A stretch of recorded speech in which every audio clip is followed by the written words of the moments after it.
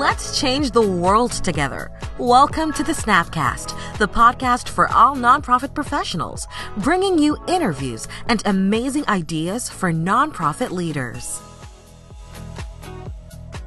Hello, this is Mickey Desai, your host for this episode of the Nonprofit Snapcast. I'm lucky to have Shelly Henderson with us for a third episode.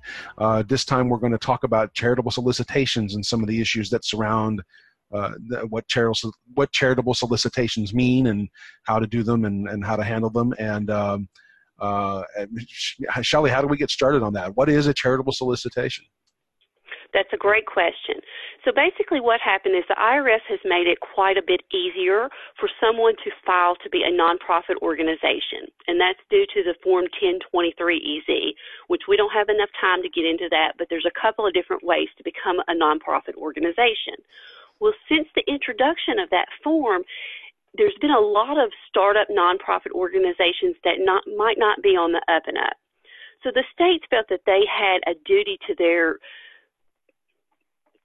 citizens to protect them from some of these nonprofit organizations that might be soliciting and not really using it for a charitable purpose.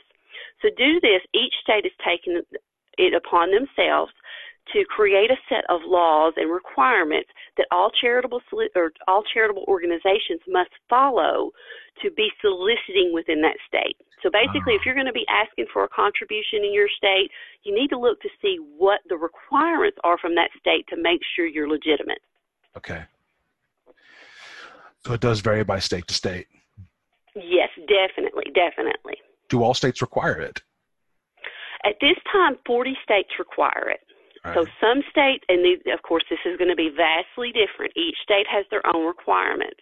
Right. Now, most of the states require an organization to file for charitable solicitations before they ever solicit. So if you've just gotten started up and you're wanting to, jump on Facebook or another social media platform and you're wanting to start up this great new campaign, but you've not registered in your state, you actually could be liable for some fines and some penalties. Oh. So it's better to check with the state to see what requirements they have, because this is an oftentimes missed filing that a lot of organizations aren't aware of. And all it takes is one person to see something on your website or see something on Facebook and contact the state, and the state can actually investigate your organization. Mm. Yeah. Which on the one hand, if you're doing the right thing, is not bad. It's just time consuming and otherwise just a major headache. Correct. But if you are doing something bad, then the penalties can be quite severe. Yes. And there's actually penalties that can be assessed to each board member.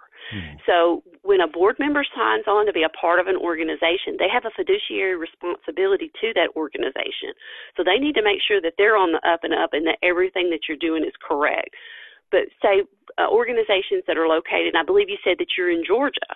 Mm-hmm. So Georgia has some very thorough requirements. You actually have to give information about every board member, who's going to be keeping track of the records, who's going to be signing checks, things like that. But then Georgia allows you to not have to renew, but every other year. Okay. So that's quite a bit different than what an organization in my state, which is Tennessee, would go through. We have to renew each year. Right, of course.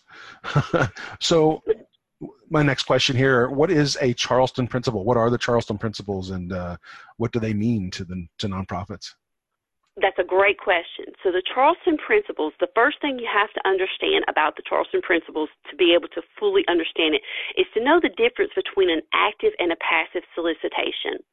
So an active solicitation means that I reached out to you in whatever form. I called you on the phone, I sent you a letter, I sent you a direct email, I sent you a direct message through Facebook.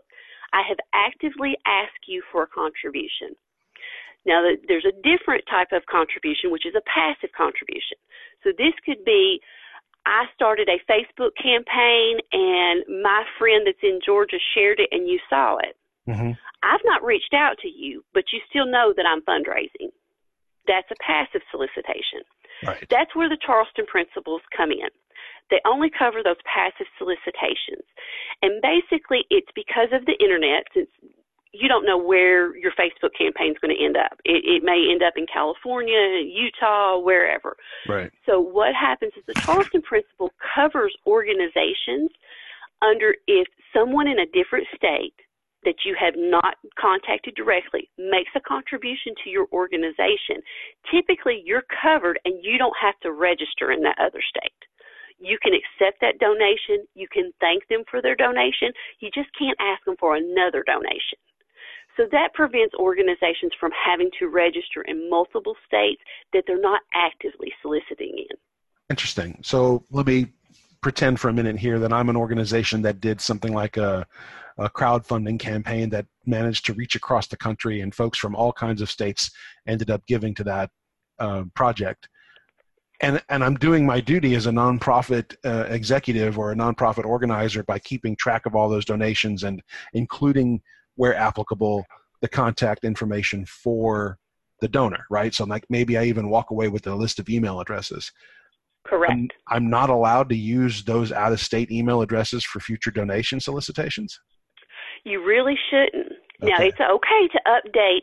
So say you have a button on your website that says click here if you'd like to receive updates. Yeah. You can send out updates to those donors, but you shouldn't ask for another contribution because that now becomes an active solicitation. So what I usually recommend, and a lot of us use different type of like Constant Contact, MailChimp, things like that. Set your groups up into two separate your donors up into two separate groups. One's going to be for in-state, and the other's going to be for your out-of-state. So your in-state group, you're going to send them something, and you're going to ask them for a contribution. You're going to put the link to your Donate Now, whatever you have.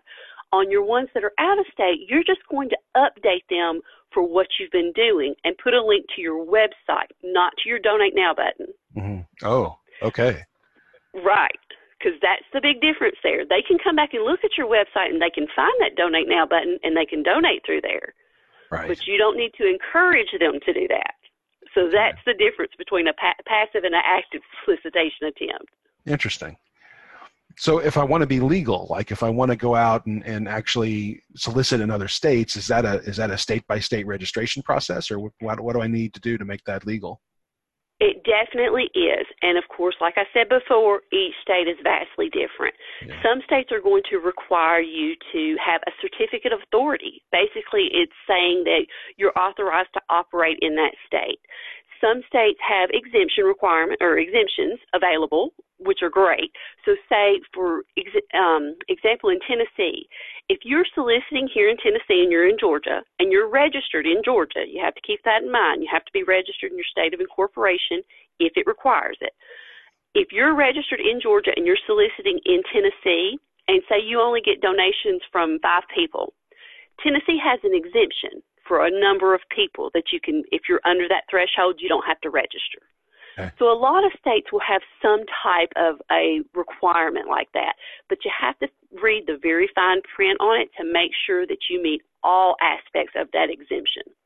So again, at that time, it's usually better to reach out, especially if you're thinking about going to multiple states, because you don't want to register in a state where it's not required. It's just an added expense the organization doesn't need to incur. So it's better to reach out to a professional and get some feedback on where, when, how, that type of thing. Okay. Good stuff. Just a reminder of how many little things that there are to keep track of in the pursuit of actually trying to do good works for other people. Definitely. Well, you can't just hang a shingle and say we're going to give free meals to people anymore. There's all the tracking and the business requirements behind that. It's just amazing. I know. Unfortunately, a few bad apples spoil the bunch. So. Yeah, always. Yep. Do you have any examples that you want to share with us about bad apples? No, I don't think I'll get into that. I've wrote so many letters on behalf of organizations to states explaining things that it would make your head spin. Well, Shelley, again, thank you for taking the time to be with us and to be a guest on the Nonprofit Snapcast. We really appreciate it. Oh, it's been my pleasure. And to our listeners, please find our podcasts on the Nonprofit Snapcast website. That's nonprofitsnapcast.org. And if you want to join in on any conversations, most of those are happening on our Facebook page. That's just search for Nonprofit Snapcast on Facebook. And thanks for joining us. We will see you in about a week. This has been the Snapcast. Thank you for joining us.